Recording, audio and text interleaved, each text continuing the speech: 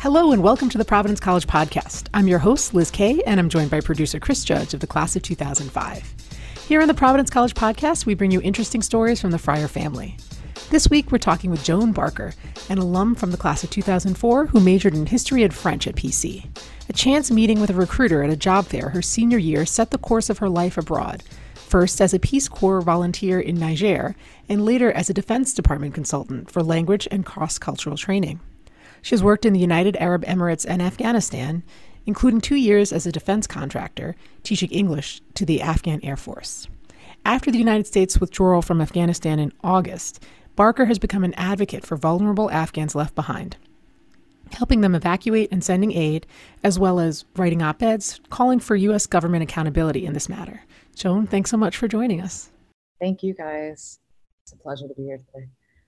So let's just start at the beginning of your international career. What led you to join the Peace Corps originally? So as you mentioned in the intro, there was a career fair in Slavin my senior year at PC. I mean, I'd heard of the Peace Corps, but I'd never met anybody that had done it. And so I was at this career fair, and there were all these booths for different sort of like financial institutions or career fair booths I thought were aimed at like the School of Business at PC. And then there's this lone guy in the corner from the Peace Corps. And I was like, that's the guy I want to talk to. So I went over to him and just asking him about the application process and how you get selected and how they assign you and things like that. And we just started corresponding, and he convinced me to fill out an application, and that was that. That was at the end of my senior year. And then exactly a year later, in the summer of 2005, I was on a plane to West Africa to go start my 2 years in Niger. And what did you know about Niger before you got on that plane? I am ashamed to admit that I did not know much about Niger. In fact, I had never really heard of it. I had heard of it pronounced Niger in the British pronunciation, but I had to pull out a map and a globe and look and see where it was. And when I was going through the application process, there still wasn't much out on the internet. It wasn't like you could go Google everything or go read about people's experiences in the Peace Corps. So I really had no idea what to expect going into it, what the service would be like, what anything was going to be like. You still had to write hard copy letters to former volunteers that the Peace Corps could put you in touch with and ask them the small things from what do I pack in my suitcase to what is life like there. So I was pretty blind going into the whole thing, but was open to that experience and really had this hunger and thirst to learn about other cultures and go overseas and see the world. And I'd grown up in Connecticut next door from PC and just kind of wanted to get out. And so that was the start of it. And then after my service, that was the launching pad into my decision to go into language and culture training. So. And what kind of work did you do in Niger? So I was assigned to a rural post as a health volunteer, which in different countries that the Peace Corps has volunteers in, that can mean many different things. So being a health volunteer in different countries might entail different things. And where I was, because it was so rural, there were no health clinics and there were no hospitals. So it's not like I was serving in a structure, an edifice of any sort. It was more like doing education. So partnering with local NGOs and Nigerian aid workers and helping fund campaigns where they could come out into the rural areas and talk to people about things like family planning and maternal and childhood health. Because that was one of the biggest challenges Niger was facing and still faces is high mortality rates and infant mortality rates. So just addressing some of those health concerns. So that was what we were working on. But at the same time, the village I lived in was on the border of Nigeria. And so many of the men that lived in the village where I lived, they were farmers. And about 6 months out of the year, they would farm. And then 6 months out of the year, they couldn't farm because it was off season for farming, the weather and everything like that. So they would go down across the border into Nigeria to work in the local markets there and like hawk, fake jewelry at people or try to sell them knockoff sneakers and things like that. So the point is, this all comes back to how I started teaching English. So these men, these like older men and some of the younger men, before they went to Nigeria, they would pull me aside and say, hey, can you teach me some English? So when I go to the market, like I can try to sell things using English. Because in Niger, where I lived in that village, the local language was called Hausa, Hausa. So I learned to speak Hausa, and I speak Hausa every day with them. But when they went to Nigeria, they had to speak English in the markets. So informally, like while I'm doing this other work as a health volunteer, informally, I'd be sitting with them, like drinking tea in the afternoons, and we'd have these English lessons. And I just loved it. It was so much fun because in return, they'd be teaching me more things about their language. And it was like this great exchange. So I actually walked away from that. Most people that I served with in Niger, the American Peace Corps volunteers, went on to get their master's and PhDs in public health. I was like, I'm going to go get my degree in teaching English. So, because that's what I fell in love with there. So where did that experience take you next? So when I came back to the US, I went back home to Connecticut and went to Central Connecticut State University and got my master's degree in linguistics with a focus in teaching English to speakers of other languages, knowing that I wanted to take that at some point and go back overseas and teach English again. Not so much in a rural village, but there's a lot of opportunity out there just for folks listening. If they're on that career path or are curious, there are a lot of opportunities to work, for example, in universities overseas, doing English prep for example, for people that want to come study in the US, or lots of English for specific purposes like English for business or things like that. I just ended up by chance when I got my degree in 2010, I was on a job board and there was an advertisement to go work on a military base in the United Arab Emirates.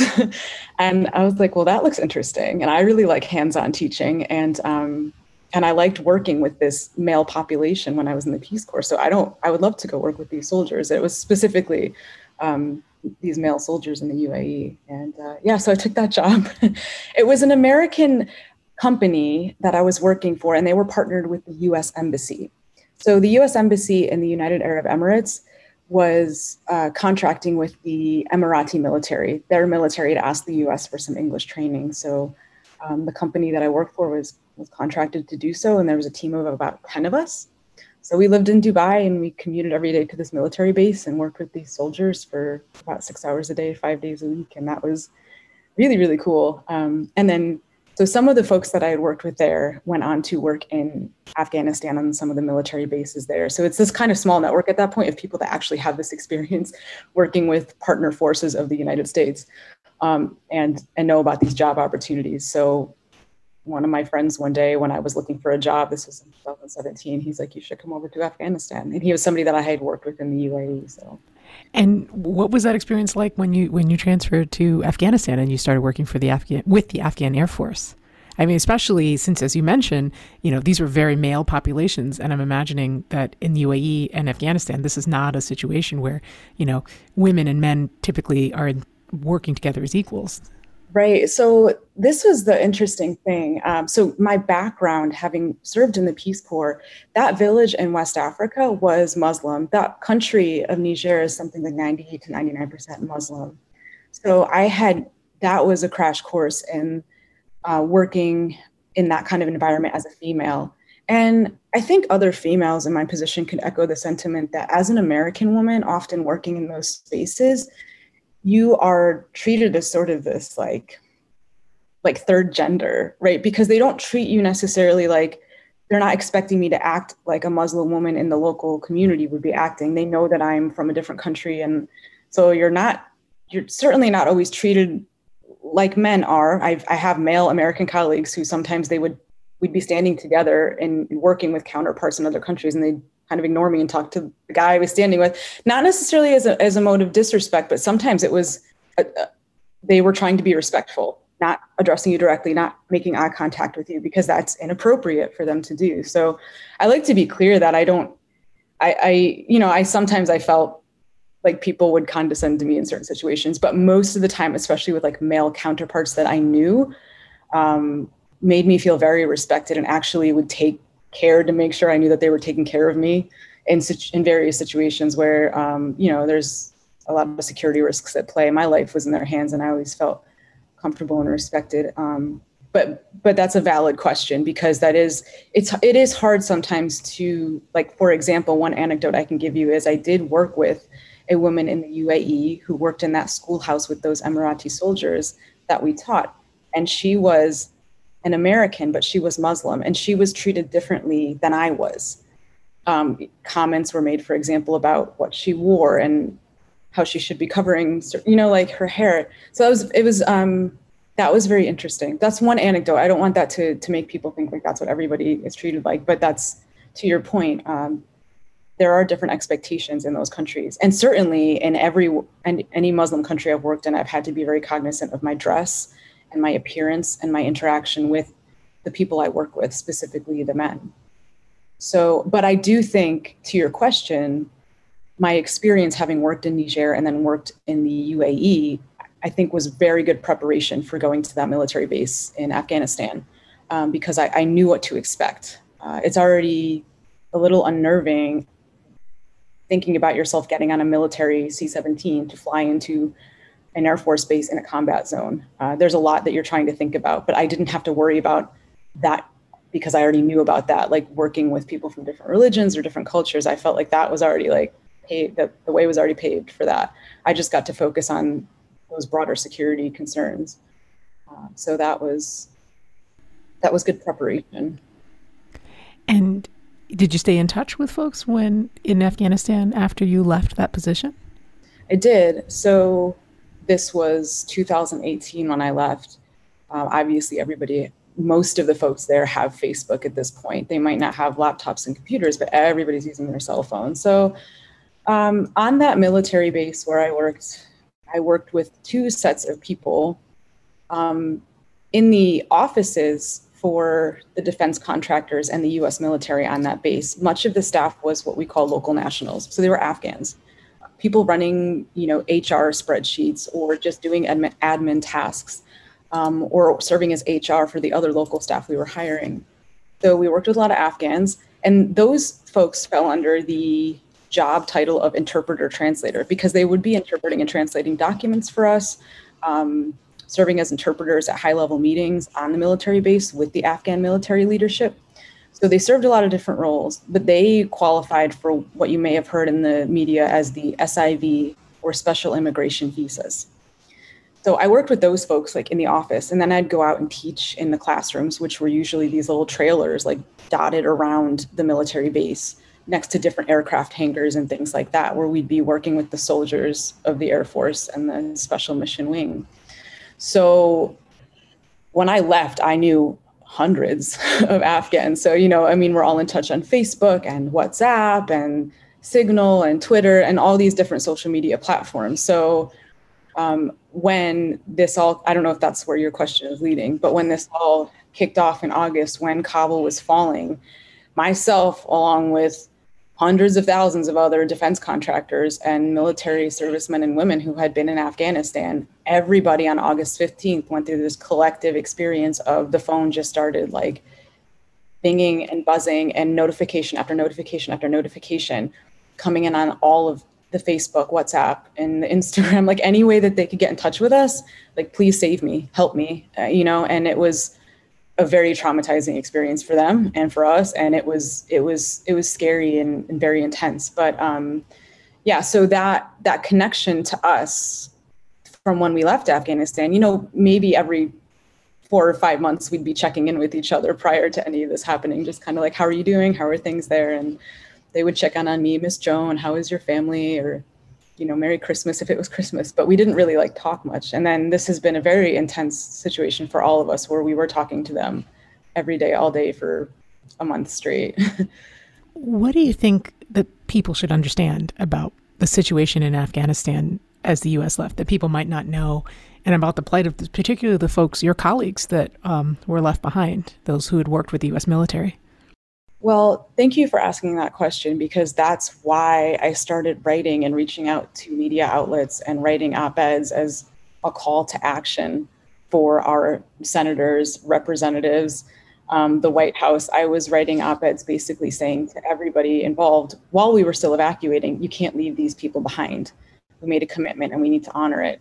And then when the evacuation was over, I continued to write to call for accountability in the congressional hearings on the Afghanistan withdrawal. And what I tried to make clear in any article I've written, I've always tried to feature the story of either one of these special immigration visa interpreters that got left behind or the soldiers that we worked with, because these are real humans that I know. And I think that in the mix of all of it, it becomes a news item that gets lost in the shuffle, and people are able, I don't want to say dehumanized, but if they're not connected to it, it's easy for, when the news cycle moves on, for people to move on with it. And I've tried to keep a human face on this because I want people to remember like what these people are going through and what they went through. And, I think there's so much that I could say and that I want to say.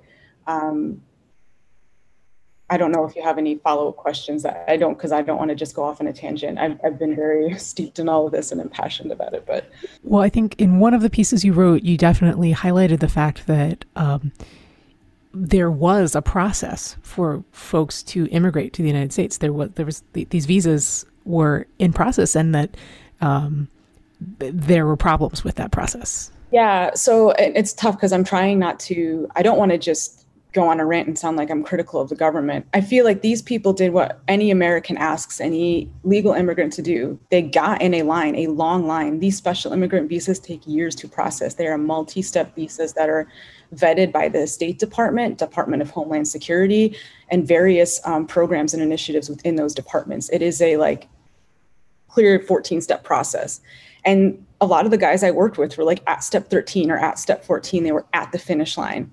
So this was double heartbreak for them to have to go through this waiting process. And then, for example, one of the fellows I wrote about in the article, Breaking Hearts and Minds, his final interview with the U.S. Embassy in Kabul was scheduled for September.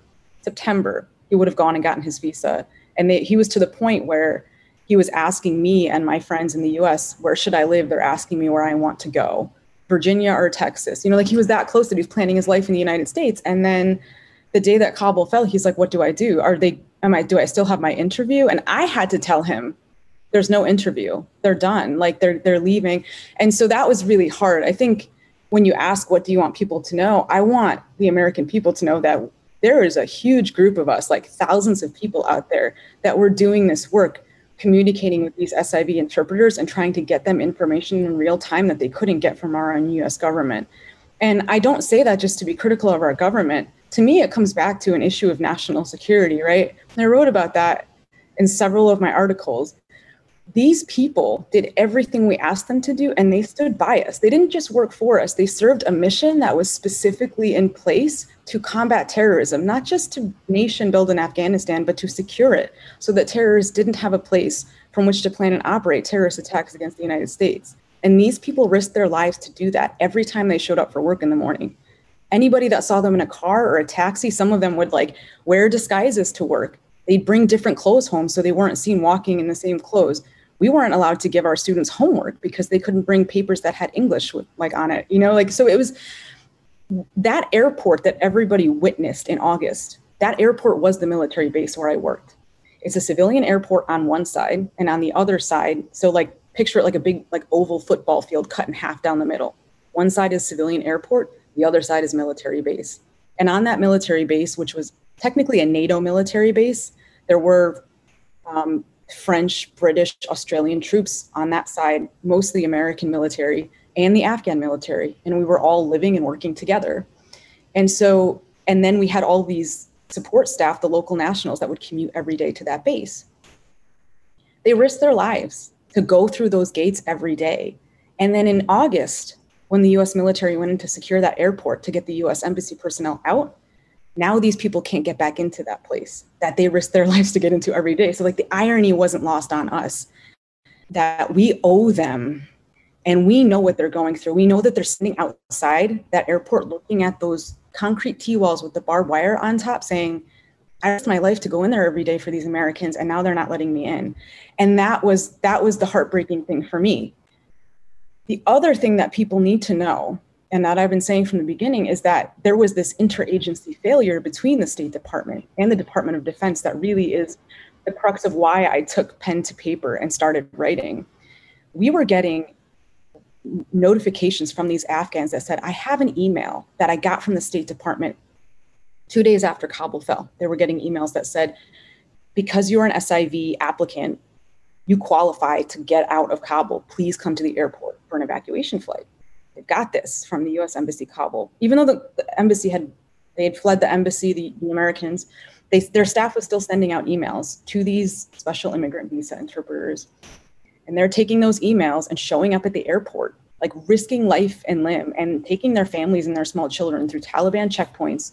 There was dispersive gunfire and there was mayhem and chaos, and they made it up to the gates. And then the US military was saying to them, we're not allowed to let you in.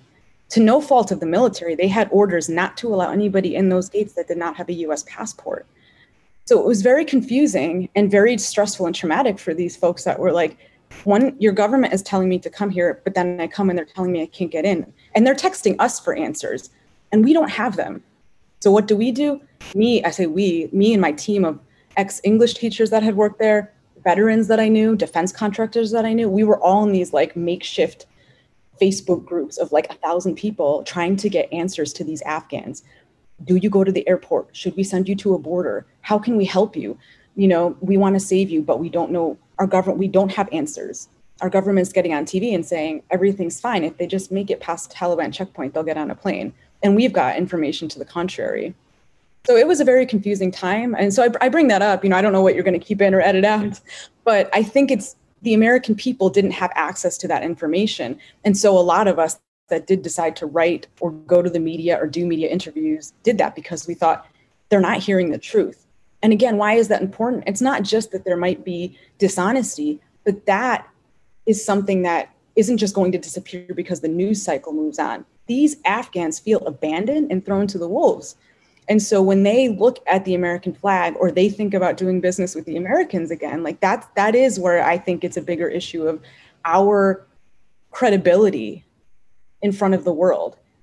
And do we honor commitments to our allies when we say we will? Are we going to make tough decisions when it's diplomatically uncomfortable but necessary? And how is this going to come back to haunt us if we don't do right by other people in the world? That's what keeps me up at night. Not only that these people are in danger and they're still there and trapped, but this is going to have long-term repercussions for us. So it's not just the short-term, the immediate, like neat danger that these folks that you know are in, but it's also the long-term impact on our reputation around the world. And another thing that's happening now too, another consequence of this is that they're so desperate. These people obviously aren't working. They have no jobs. There is no functioning government. The military has disintegrated.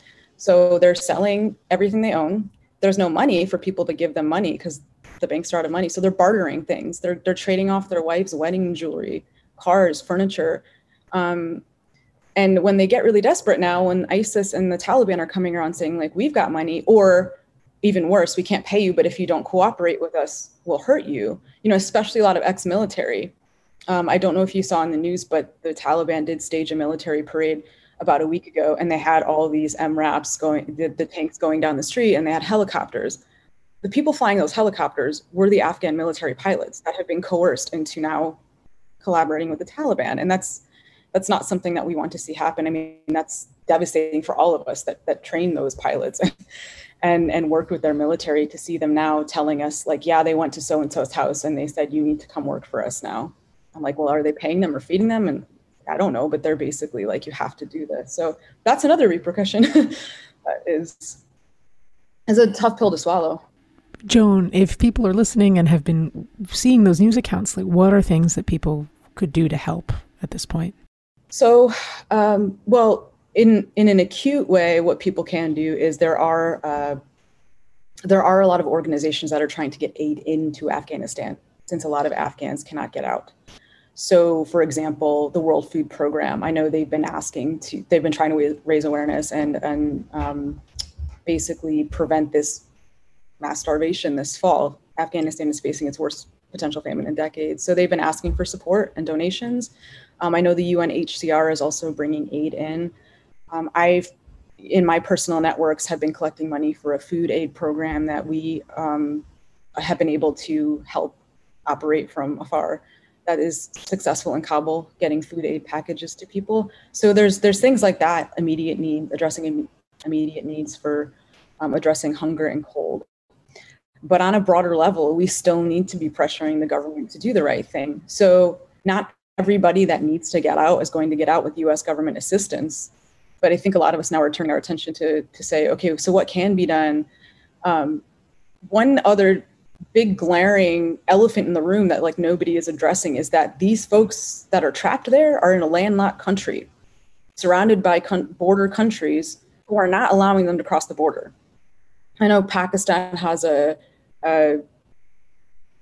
has in place a policy right now. If you have a visa, you can cross into Pakistan. Getting that visa is going to be challenging for anybody that has to go to an office now run by the Taliban and present themselves to ask for a visa to get out. Some of those people are being rolled up and taken away if they find out that they work for the security services or they were a police officer with the Afghan civilian services and things like that. So, but, you know, other countries, Tajikistan, Uzbekistan, all the other countries that surround Afghanistan, what are we doing as a nation to make sure those countries are honoring their commitments when they said they would be taking in refugees in August? This is a human rights issue.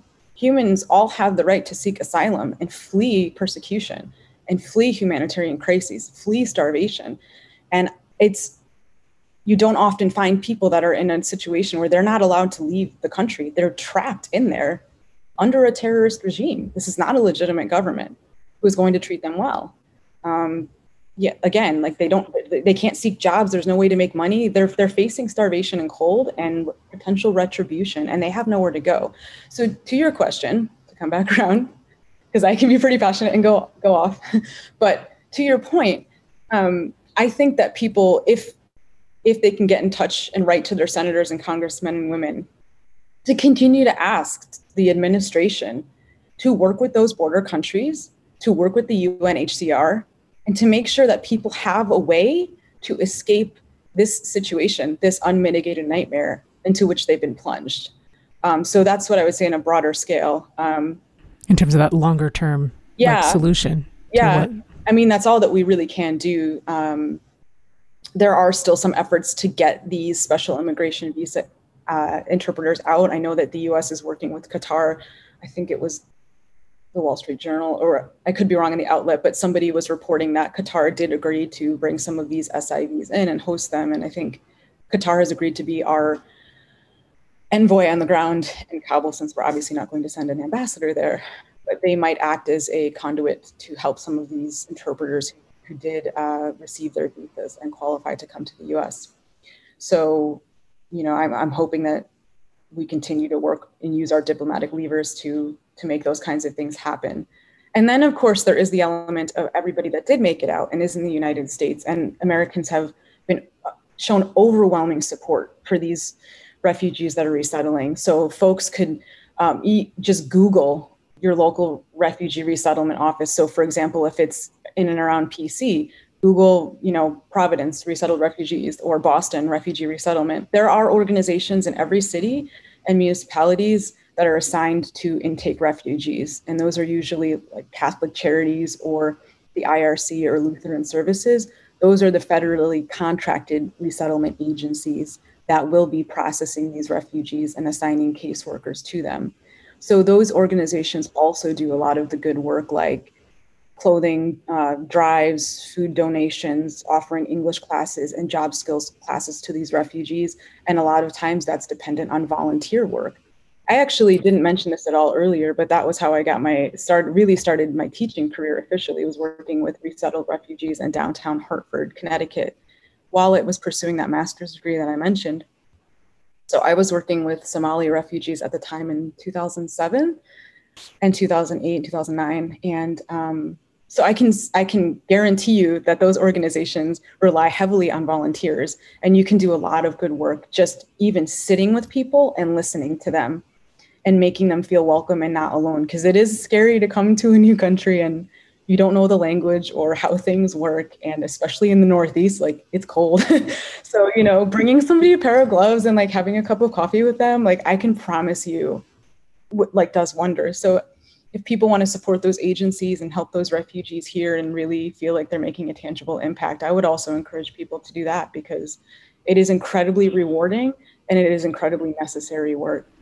But as you said, it's only half the battle, right, folks? Right. Getting folks out of Afghanistan is the first half, but then once they're in whatever new country where they land, getting settled and established there is another huge hurdle to overcome. Yeah. Joan, could you tell us about any experiences like writing for The Cow when you were a student that helped prepare you for this advocacy work you're doing right now? Yeah, so my stint at the Cowl I was the features editor. So we published like poetry and comics and things like that. And then I worked for a while as the managing editor, which was more like a coordination role where I was helping the different sections, like the news and sports sections, and everybody like collaborate and coordinate and make sure our marketing was on point. That's when everything was shifting from print to online too. So that was an interesting time. But I think that was one of my first times working on a team that dynamically. So I wasn't a journalist. I wasn't on the news beat going out and reporting stories, but I liked the aspect of working with a team and helping the newspaper succeed. So that was really a cool leadership role and a cool teamwork role. That those skills I definitely brought into a lot of things that I did later in life, and just being familiar with the newsroom and how it works. When I was entering this space back in August, thinking like I want the American people to know what's going on in Afghanistan. I want to give a voice to the voiceless. I want people to hear what my friends in Afghanistan are saying that's getting drawn out in the news. It was intimidating, but I think having had that background of working in a newsroom, I had the courage to just reach out to opinion editors and opinion columnists at different newspapers. I mean, for all the stuff you saw printed, I mean, I emailed out to every newspaper outlet in the country, and there's a lot of people that, never got back to me. It was such a busy news cycle. So, but it didn't deter me. I just was like, somebody's going to read this and maybe somebody will print it. And I always ended up finding somebody that would, but it's a very intimidating process. And I don't know that I would have had the guts to do that had I not had a background working in a newsroom like the Cowl. And also just being familiar with those journalists who I said to you, I forget if this was before or after we started recording, but a lot of the folks that I worked with at the Cowl have gone on to have these incredible careers and they've done great things. And so being able to reach out to them and say, hey, do you have contacts? Do you have somebody that I could email this op-ed to? I'm really just trying to save these Afghans and help these people. And they were able to really be a good resource for me and a motivator, So yeah, it all came full circle. So, I mean, just thinking broadly about your overall career and trajectory at this point, if you look back at your time at PC, are there any other experiences, classes, or specific professors that you feel shaped, your career aspirations today? Oh my goodness. So many. I had some really, really, really great professors at PC. And I think that one of the lasting legacies of like all those classes from, Civ to the history classes I was taking, I just feel like I was always being pushed to think critically. And I mean, we read so much, and I'm one of these people that likes to analyze a lot of information and like see the big picture. So, God, I can't like single out a single professor, but I did have a really good time there learning in that way. It's hard because I got out of PC and it's like, what do you do with like a history degree or a French degree? I didn't have like this hard skill, but to me, like being a critical thinker has helped me whenever I go into any of these foreign situations. I'm able to see a lot of stuff in a little bit of time and make sense of a lot of things at once. And that's what I think. My point is liberal arts, like a lot of people have a lot of things to say about a liberal arts degree and where it can get you. It's the long game for sure. I didn't exit PC and like walk into a 6-figure job. Peace Corps doesn't pay like that. But I do appreciate that PC valued that, because when I got out of high school, I just wanted to learn. I didn't necessarily have like a career path laid out for me, but things fell into place, and I'm grateful for that.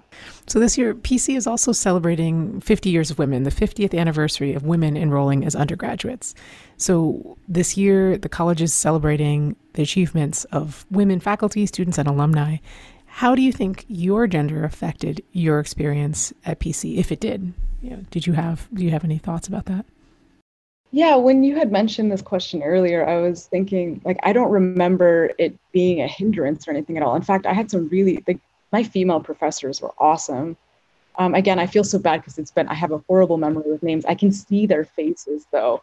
And I had just some really fantastic female professors in Civ, and then one of my favorite history professors So I love the female staff that I worked with and studied with at PC.